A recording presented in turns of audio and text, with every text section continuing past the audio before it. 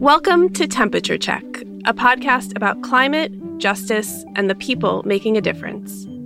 I'm Jess Stahl, editor for creative storytelling at Fix. And this season of Temperature Check, we're turning over the reins to climate and justice leaders to talk about mentorship. For each episode, we asked one changemaker to tell us who inspires them, who supports them. And then we brought them together. Your job is to go out and teach people all these amazing things you know about building power. Our friendship has been forged in these fires of mobilization and movement spaces. What you have given me in our friendship is the understanding that I don't have to do it alone. Yeah, when we do this together, we can get things done. This conversation is with Leah Thomas and Teresa Baker. Leah is an environmental justice advocate and founder of Intersectional Environmentalist, a climate justice community. She's also one of our 2021 Grist 50 Fixers. Leah chose to speak with her friend, mentor, and Intersectional Environmentalist Council member, Teresa Baker. Teresa works with outdoor brands to increase inclusion as a part of her Outdoor CEO Diversity Pledge. Leah and Teresa are here to talk about their shared mission and how intersectionality is crucial to environmental justice work. And now I'll hand it over to them.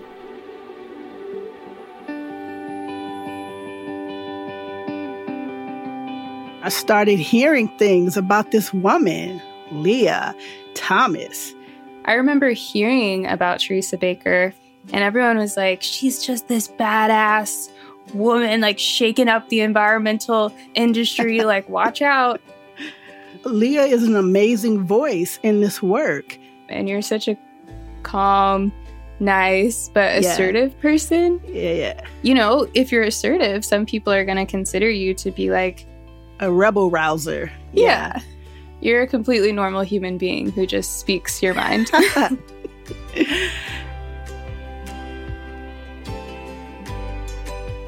I'm Leah Thomas. I'm based in Santa Barbara, California, but I'm from St. Louis, Missouri originally. I am Teresa Baker, calling in from the Bay Area, Ohlone territory. I am a person that probably talks a bit too much about the environment and intersectional theory and climate justice. I founded the now nonprofit Intersectional Environmentalist in 2020, and I'm just really passionate about diversity, equity, and inclusion in the outdoors. I don't really label myself an environmentalist or a conservationist. I am just someone that cares about the outdoors and making sure people from underrepresented communities are seen. What do you remember about how we met for the first time? It was at Patagonia headquarters in Ventura. Yep. I just remember us being in a room, being around a group of people talking about how we can lend our voices to continue this work. You know, I speak to everyone where they are. I don't expect people to have all the answers because I certainly don't. And I want to be able to hear from people. And I heard from you, Leah. And I think that's what kept my focus on who you were and what you were doing.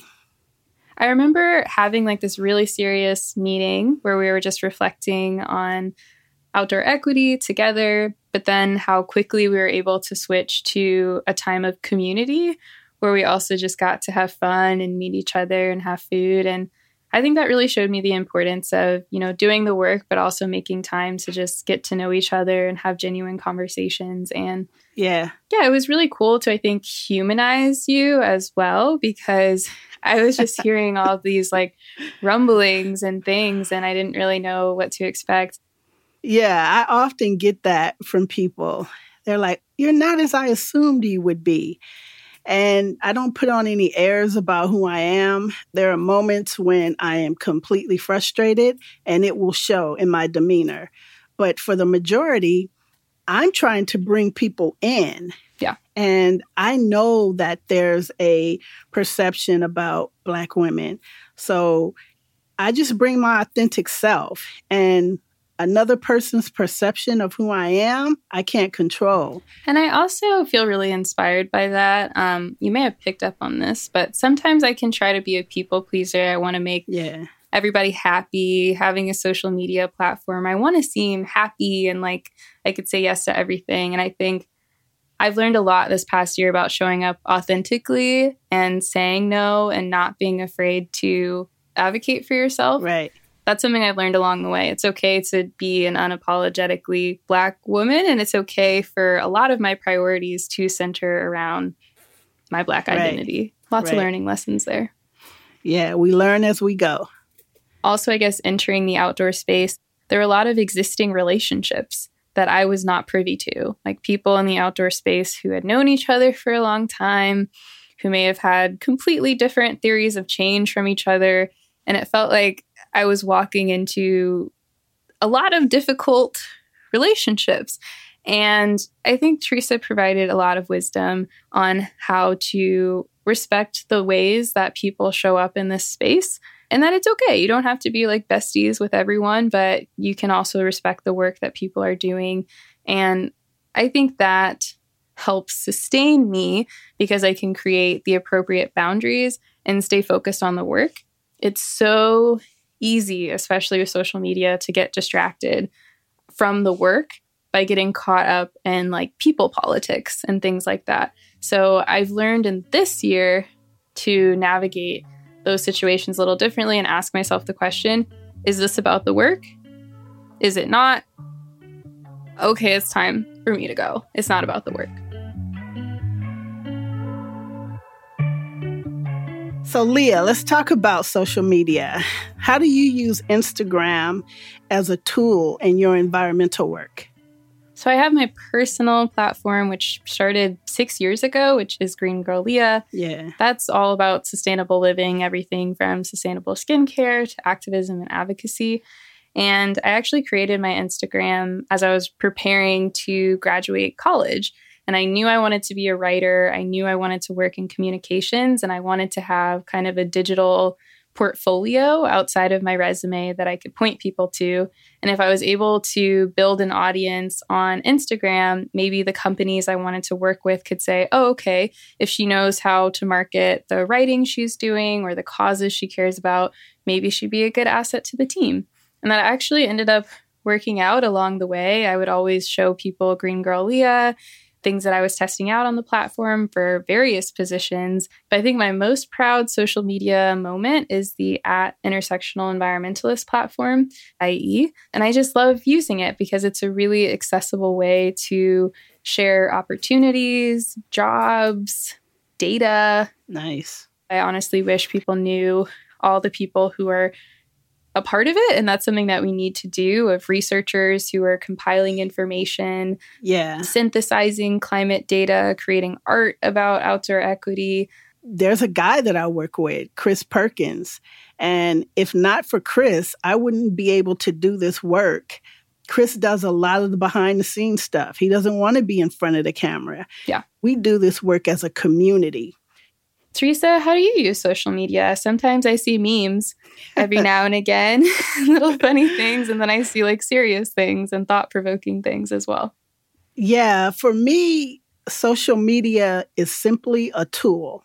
I use it to get the message out about who we are, the work we're doing, but I also try to keep it fun because there's so much heaviness around us right now as a society. It's great to be able to put a meme out there every now and again and to make sure I'm remembering to laugh because once we get stuck in our minds on how heavy life is, we are really stuck.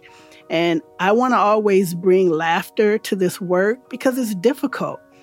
And I want to find ways to continue to get this message out and to make them smile and laugh at the same time and understand that we must do this work as a collective. It's not one over the other. It's not competition over community. It's community over competition. And that's the message I want to get across.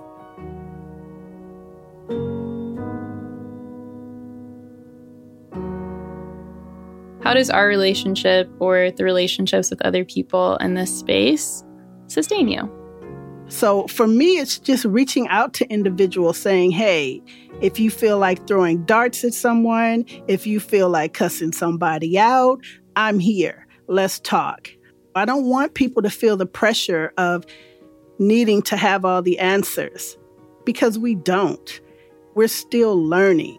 And anyone that comes to this work or any work and says they have all the answers, run the hell away from them, because that's not how this works. Every day, things are changing. So I want to make sure people are keeping an open mind in this work and not feeling like they have to do it by themselves. So hopefully, Leah and others feel that way. And I know, being Leah Thomas, that you have 1 million people coming at you on the daily. And it could be amazing opportunities. And I know it's like, oh, this is a company I've always wanted to work with. Oh, I can't say no. So how do you say no when you want to say yes? Yeah. And this is also another thing I've been thinking of. A lot of people of color who are online creators, when they think about partnerships, it's almost like, yes, yes, yes, because I don't come from generational wealth. I want to make sure my family's okay. I want to make sure my community's okay. And I've heard so many people that are BIPOC creators in this space express similar sentiment, but then it just causes so much anxiety and exhaustion. And I've definitely felt that over the course of the last year, because I was like, oh my God, I have an opportunity to write a book. Let me just stay up till 3 a.m. And then it's like, okay, maybe I could also lead this organization. And then I'm also accountable to all these different teams. But lately, I am really trying to take time to rest. We have to understand that, in order to be anywhere in our authentic selves, rest needs to be a priority. So at some point, we have to learn to say no and make sure that we're spending time with friends and families in these outdoor spaces that we're working so hard to protect. Yeah. And I'm looking forward to the projects that may flourish that will allow us to find community with each other in the outdoors and have that restful, peaceful time together. Are you sharing much about projects that you're working on publicly yet, or? Yeah, I'm working on a project. It doesn't really have a name yet, but the name we're currently using is the Redwood Grove Retreat Project. And the concept came to mind when, I would reach out to these organizations that are formed and have a platform already. And I would say, hey, can you give me your space for a weekend so that I can bring a group of people together to talk about environmental protection, to talk about how we as a collective, what we can do. I was just asking for a space to gather, and it was always something attached to that ask from their side. It was, oh, well, it's only this day of the week, or it's only this time. You can only bring this many people. So I was like, I have to find a way to fix this. So I reached out to California State Parks, and I asked, hey, I have this concept, this idea. Will you give me some land to make it happen? And California State Park said yes.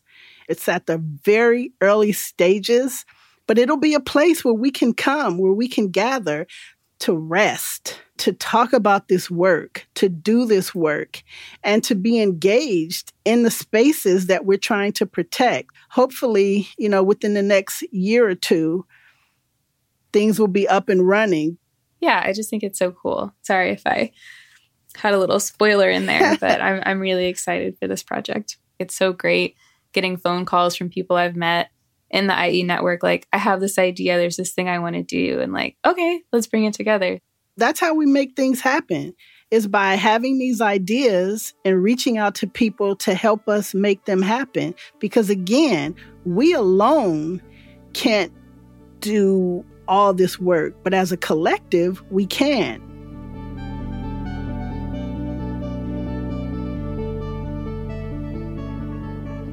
So Leah, what does intersectional environmentalism mean to you? Intersectional environmentalism to me is a way of practicing environmentalism that can help lead to environmental justice, outdoor equity, and things like that. It's not a replacement term to environmental justice or climate justice or all these incredible terms that have been out there for a long time. But I like to think of it similarly to intersectional feminism versus feminism, and how practicing intersectional feminism is inclusive of the experiences of trans women and Black women, other women of color, LGBTQ plus women, etc., and considering their overlapping identities and how it might contribute to a certain outcome. Because I remember when I was in feminist spaces that weren't intersectional and we'd talk about the women's pay gap, but then I'd bring up what Indigenous women make, what Black women make, what Latinx women make on top of that. I remember being in college in Orange County, like, but we're all women. Da, da, da.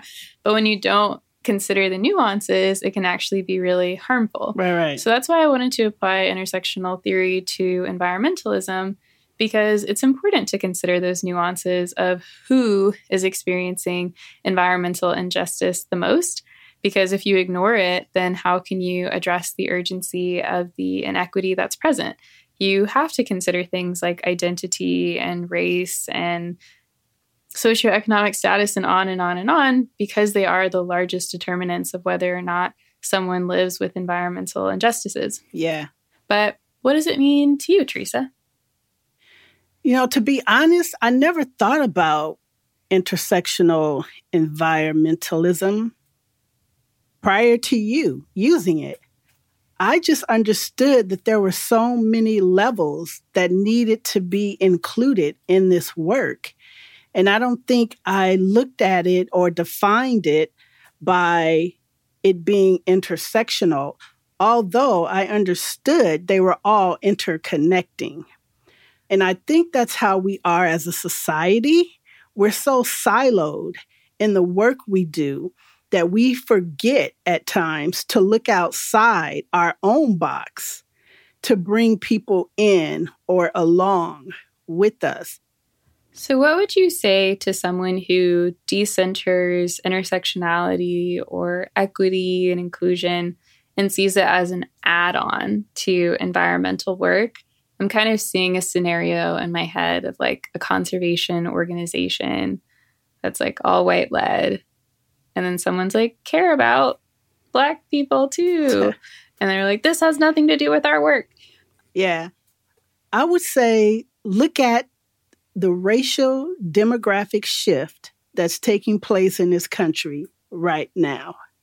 If we are not including people from underrepresented communities, specifically communities of color, we are going to continue to fall further and further behind on this work. We've always been here doing this work. When you look at Indigenous communities, they are of the land. When you look at Latinx community, they are of the land. And certainly the African American community. We've always been a part of this work.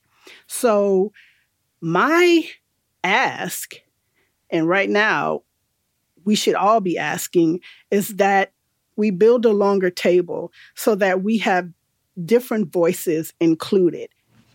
It blows my mind because in the science and conservation and ecology space, there's so much talk about biodiversity and how to have thriving, diverse ecosystems. And then to have people who are talking about biodiversity not realize that Indigenous populations are protecting over 80% of the world's biodiversity. So they play a very important role in the work that they're trying to advance. And it would be so silly to separate it, because wouldn't you want to go to the people who are historically and culturally protecting the biodiversity they, claim to care about? Right. And also humans are animals. I know we're really separated from that, but I think it's funny when people say like, protect the animals.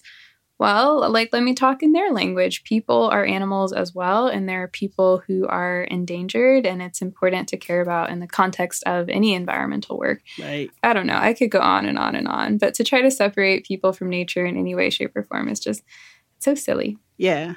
That's why we are in the mess we're in now, is because we've tried to separate it. And right now, we're not fighting it as a whole. We're siloing the work.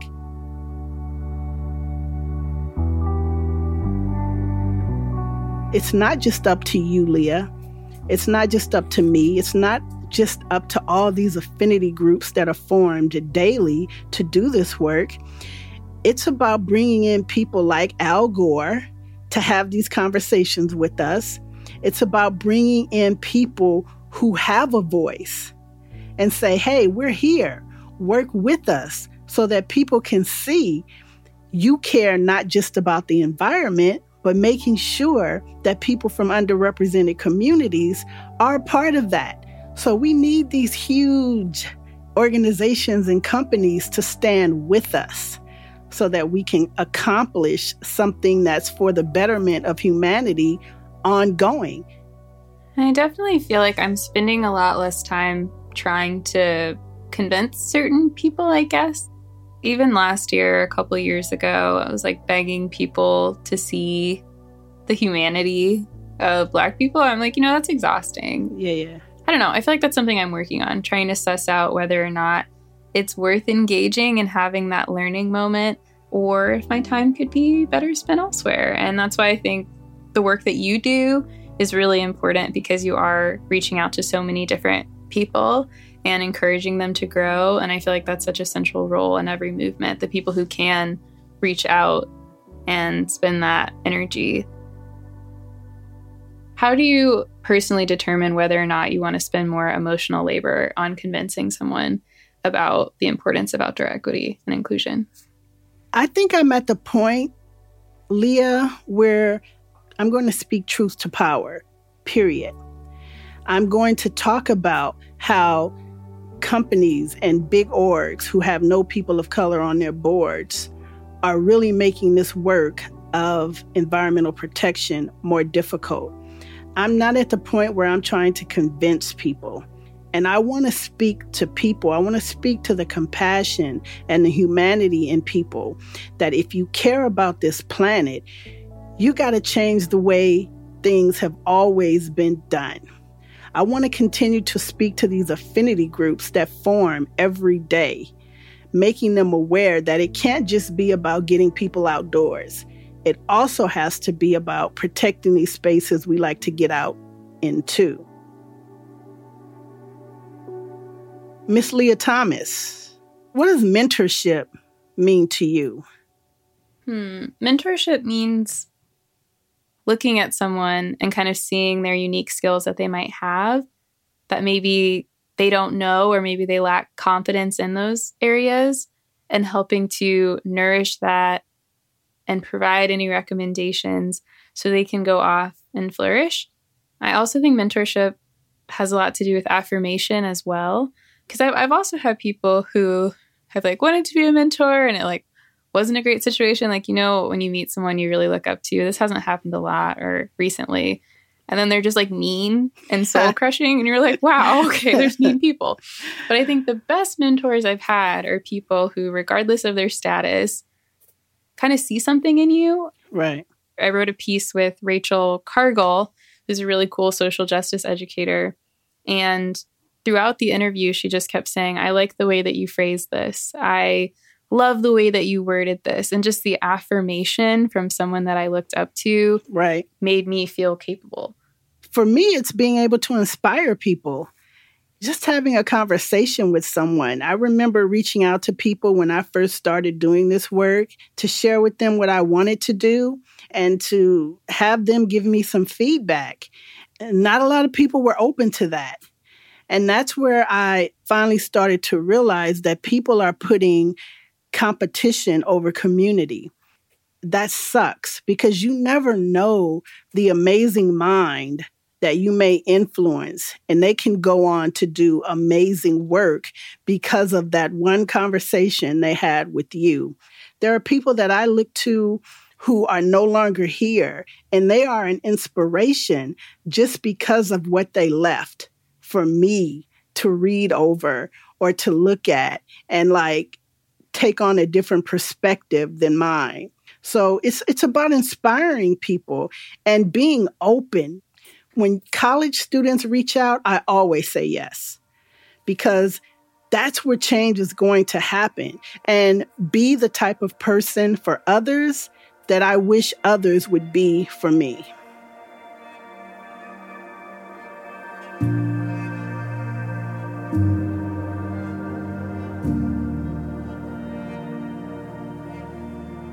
I've learned to be more gentle. You have such a gentle approach, and my approach hasn't always been polite or gentle, because there was a time when I just thought someone said, no, they don't like me. Or someone said, no, they're not trying to hear me. But what I've learned from you is that that's not always the case, that I can step back, take a moment, and then step back in and do the work or deal with whatever the issue is I was faced with. So you've taught me to be gentle, and I appreciate that, because sometimes I'm like, why is Leah not screaming? Why is she just not cussing everybody out? It's on the inside, Teresa. It's on the inside, deep in there. And that's what I've learned. I've learned to breathe and step back and take the Leah approach. Because my thing is, people are not about to steal my joy at the end of the day. Yeah. And they have no right to steal any of your joy. So, yeah. And I feel like I do see you as a gentle person, but also assertive in a good way. I feel like I've learned to be a bit more assertive from you. And it doesn't have to be mean. Yeah. But you also don't have to tolerate BS. Yep. Mm-hmm. Yeah. And it's a fine line at times, because you know how social media is ready to jump on you at anything you do. Social media is right there to remind you. We can come after you for any reason, big or small. So I used to think about that all the time. And now I'm like, no, I'm not worried about that. I think I take the Zora Neale Hurston approach in that. Say what you will, I'm still going to get my work done. Ooh. And that is my approach to this work right now. I love that. Say what you will, but I'm going to get my work done. Right. That's it. I've talked a little bit about what I've learned from you. What have you learned? Hopefully you've learned something. I've learned a lot. I like the way that you've been able to build relationships with companies like Patagonia and use those different opportunities to build longer relationships.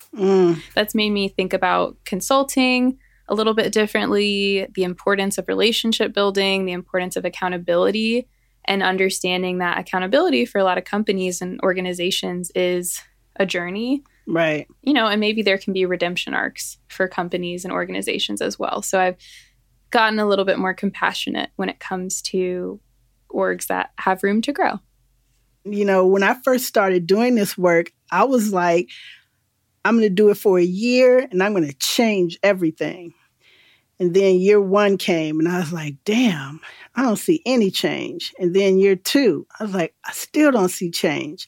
So I think I've learned through building these relationships that change can come slowly.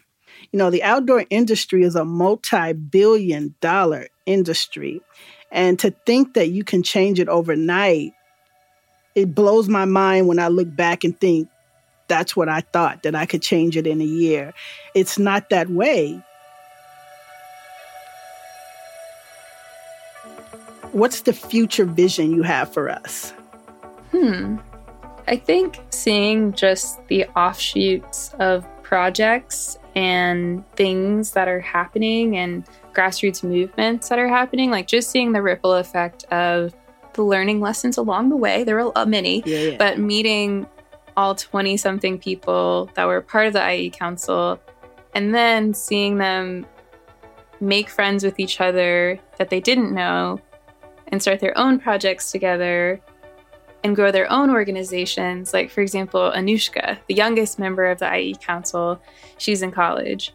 And then she started an intersectional health organization and is trying to advocate for intersectional healthcare, which is just so cool. I just want to see all those offshoots of ideas just grow and spread in their own niches. I want to continue to watch you grow, Leah, and the guts that it took for you to step outside your comfort zone and do what you're doing with IE. That's inspiring. 5 years ago, you didn't have a vision for this. 3 years ago, this came into being. And then look where you all are now.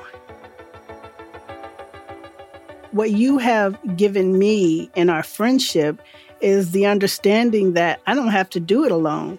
I can step aside and let these younger voices step in.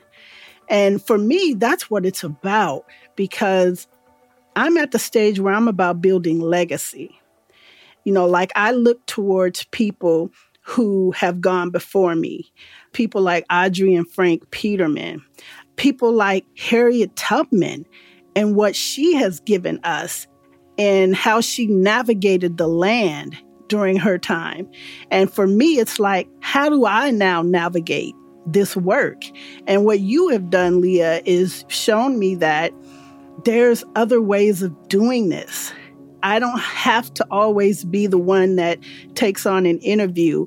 I can bring up your name in an interview and be like, hey, here's someone else that you should check out.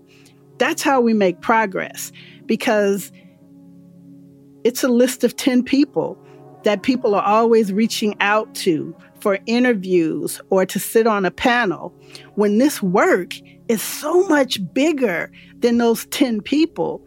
I can now point to you and be like, reach out to Leah. She has her own crew. So it's about the opportunity to have yet another voice to call on when people call on me. So thank you for that.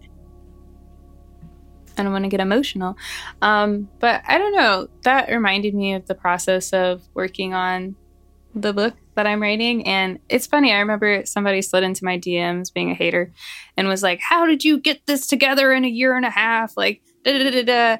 And I wanted to say, like, while my name might be on the title, like, this isn't just me. This is a labor of love from over 20 people who contributed to this. And that, yeah, when we do this together and we bring our unique perspectives and we let each other shine in our own unique ways, we can get things done. And sometimes we can get things done much faster if we unite. So yeah, that's been a really big learning lesson about coalition building and understanding that we need community to do this work. I agree.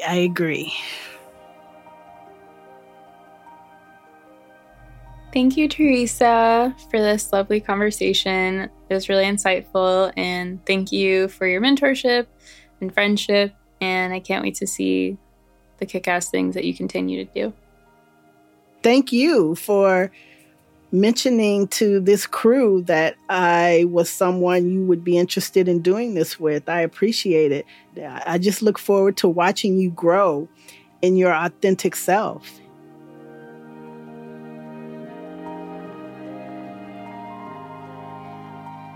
Thank you so much for listening, and thanks to Leah Thomas and Teresa Baker for sharing your time with us.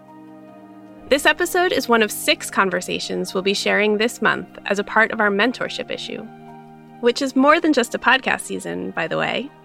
You can read more about mentorship at grist.org/fix, where we're exploring the power of mentorship in climate work and how mentorship must change to make the space more inclusive and accessible. That's at grist.org/fix. Temperature Check is a podcast from Fix, Grist's Solutions Lab, produced in association with Reasonable Volume. I'm Jess Stahl, Fix's editor for creative storytelling. Fix's Claire Thompson, Camille Williams, and Josh Kimmelman all contributed to this podcast, with additional contributions from Fix managing editor Jamie Berger and designer Mia Torres. This podcast is produced by Audrey No, with associate producer Dominique French, and editing by Elise Hugh and Rachel Swaby. Sound engineering is by Mark Bush. If you'd like to support what we do, you can rate, review, and tell all your friends to follow Temperature Check. And you can listen to all of our other conversations on mentorship right now in this podcast feed. See you there.